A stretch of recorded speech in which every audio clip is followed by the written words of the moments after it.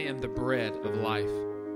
Whoever comes to me shall not hunger, and whoever believes in me shall never thirst. I am the light of the world. Whoever follows me will not walk in darkness, but will have the light of life. I am the door. If anyone enters by me, he will be saved, and will go in and out and find pasture. I am the good shepherd. The good shepherd lays down his life for the sheep. I am the way and the truth and the life. No one comes to the Father except through me. I am the true vine, and my Father is the vine dresser. Every branch in me that does not bear fruit, he takes away. And every branch that does bear fruit, he prunes, that it may bear more fruit. I am the resurrection and the life. Whoever believes in me, though he die, yet shall he live. And everyone who lives and believes in me shall never die.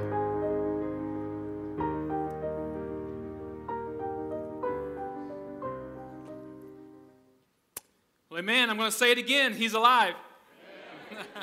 He is alive. Thank you so much for being here this morning on Easter Sunday, April the 17th, 2022, the year of our Lord. So glad that you are here. We are in the end of our sermon series, our 7-week sermon series. We've had 6 weeks, and this is the 7th week of the 7 I am statements of Jesus in the book of John. In the book of John, he said that I am this on 7 different occasions, and so if you're interested in the previous 6 weeks, you can go to our website, friendshipchurch.cc, and you can check those out. But you are here at week 7, last week of this series. So good job, you made it. Very good. I'm glad that you made it through. So today we are talking about how He is the resurrection and the life. We've already talked about how, as the video just said, He is the bread of life. He's the light of the world. He is the door. He is the good shepherd. He is the way, the truth, and the life. He is the true vine. And today, He is the resurrection and the life. Do you believe that this morning? And so, all of this is an effort to get to know who Jesus is. There's a difference in knowing about someone and knowing someone. You can read some books and you can find out about Abraham Lincoln, but none of us are going to know really who he is. We didn't spend any time with him.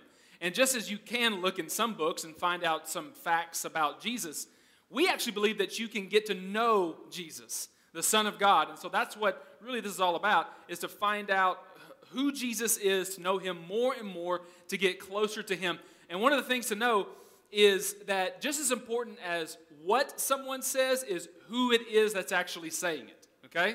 That's actually pretty important. Not just what is said, but who is actually saying it. If you were sick and then you had a doctor and you had a plumber both prescribe you some medicine, how many of you know I'm going with the doctor, whatever the doctor says, okay? I mean, no offense to the plumber, okay? When I have a leak, I'm going to go call the plumber, okay? I'm not calling the doctor, okay? So it matters not just what is said, but who says it. We lived in the Netherlands. We were missionary to the Netherlands for 3 years, in 2017 to 2020, and it's a crazy thing to move to a different continent, okay? How many of you have moved houses before? You've moved from one house to another house, everybody. How about states? You've moved from state to state, like you've lived in a different state? Okay. So there's a lot of things to figure out moving to a different place. Moving to a different continent, we found out, is a whole nother animal, okay? So just some simple practical things like, when's trash day? Okay? So like, how do they do trash over there? Certainly they put their trash somewhere in the Netherlands, right? I mean, they've got to do something over there. And so when we moved, we didn't move with any furniture whatsoever. We took clothes and my golf clubs. That's pretty much all we took, okay? Just in case. You got to have them with you, just in case. And so we didn't have any furniture, and so we had to fill this house with furniture. And so we did what every good American does when they need furniture. They go to IKEA, obviously. So we went to IKEA, which over there they pronounce it IKEA, which got some getting used to know. So we went to IKEA, and we got some furniture. So if you've ever been to IKEA or IKEA, and you bring it home, you know that you're going to have a lot of cardboard. Have you noticed this? Okay, like I bought a chair. Why is there 3 boxes? I have no idea. but it comes in different boxes. And so we had to fill a whole house, beds and desks and tables and all this stuff. And so we had a stack of boxes of cardboard this high. That was one pile. And then we had it this high, and then there were other piles around the house. So we had it everywhere, okay? And we didn't know what to do with it. We had no idea. And so we asked a friend that was there, I can't call anybody. I don't speak Dutch. Can you help me, what am I supposed to do with this stuff? And so she says, okay, let me call somebody and I'll call you back. So she says, okay. So I called the city and they said, put it at the corner of this street and this street, 8 a.m. Friday morning, and they'll come pick it up. Bundle it up and they'll come pick it up. I'm like, all right, I can do that. So we bundle it up at 7 a.m. Friday morning, and I bundle them up and I start dragging this cardboard 3 blocks to this corner, okay? And so I drop the one pile, and I go back, and I get a second pile, and a third pile. 6 trips it took me, okay, to drag all of this cardboard. It was an embarrassing amount of cardboard, okay? Like I was very embarrassed as I'm walking through the city of The Hague with all of this cardboard. So as I'm taking the 6th pile, I'm approaching my giant mountain of boxes, and there's a man standing there looking very disapprovingly at the pile. Okay? And so I take my last pile, and I throw it on top, and he turns around and starts screaming at me in Dutch. Just yelling everything. I don't know what he was saying. I don't know what he was calling me. I don't know what he was saying, but it was in Dutch, and I didn't know what to do. And so finally, I said, listen, I'm so sorry. We just moved here. I'm American. Do you speak English at all? And he just rolled his eyes, like dumb American, only knows one language. Okay, and that was how it was. And he says, you cannot do this. This is unbelievable. And he says, this is impossible. That is the favorite Dutch English word, is impossible. They love to say that word. Everything's impossible. Don't even try, okay? So this is impossible. You can't do this. This is impossible. And I said, I don't know. I'm just doing what they told me to do. And he's just yelling at me. Finally, I just said, look, I'm leaving the cardboard there. Have a nice day. And I just walked away. What do you want me to do? Drag 6 piles back to the house? I don't know. And so I sat in my room, or in the house, until 8:15. And so I walk back out because I want to see if the cardboard is gone. And I walk out, and thankfully, hallelujah, they came and picked up the cardboard. Whew! I am so thankful for that. Okay, no one else was there to yell at me. And so I got to thinking, this random guy is yelling at me. He has no idea who I am, why I'm putting the cardboard there, no idea who I've talked to. He's just mad, and he's going to give me his opinion, which I guess everybody can give their opinion, I guess. But it was a very uninformed opinion, okay? And as I'm listening to him, he started making me doubt what the authority told me to do. You know what I'm saying? Like this person who has no idea what's going on, when he gave me his opinion on what I should do, it started making me doubt what the authority was telling me to do.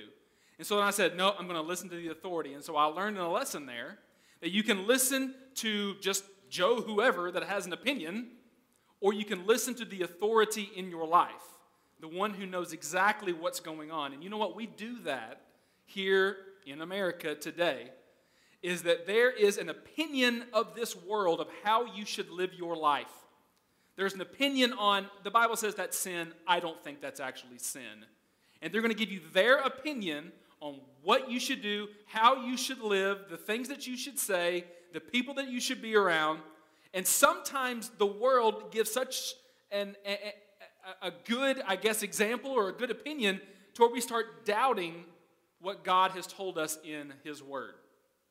And so instead of listening to the random people in this world who are trying to tell you what to do, I'm going to go with the one who created my life, who is preparing a place for me one day in heaven. I'm going to listen to the authority in my life. Does that make sense? I'm going to listen to God. So if you would, we're going to look and see what Jesus said in His Word in John chapter 11. If you have your Bibles, you can turn to John chapter 11. If you don't have your Bibles, we're going to have the verses on the screen there as well. But not just what is said is important, but who said it may even be more important, okay? And so we're going to look at what Jesus said, and find out if this is the way that we should live our life or not. This is a pretty popular passage of Scripture in John chapter 11. Even if you haven't gone to church for a long time, you've probably heard the name Lazarus, okay? So here's what we do here at Friendship Church, okay? I preach the Word of God. I don't really give a lot of my opinion. I say, here's what the Bible says. Explain it a little bit. Maybe here's some illustrations. But we're going to read what the Bible says. So we're going to read this whole story so we can have the context of what's going on. And we're going to find out what Jesus says about himself this week. So John 11, verse 1. Now a certain man was ill, Lazarus of Bethany, the village of Mary and her sister Martha. It was Mary who anointed the Lord with ointment and wiped his feet with her hair, whose brother Lazarus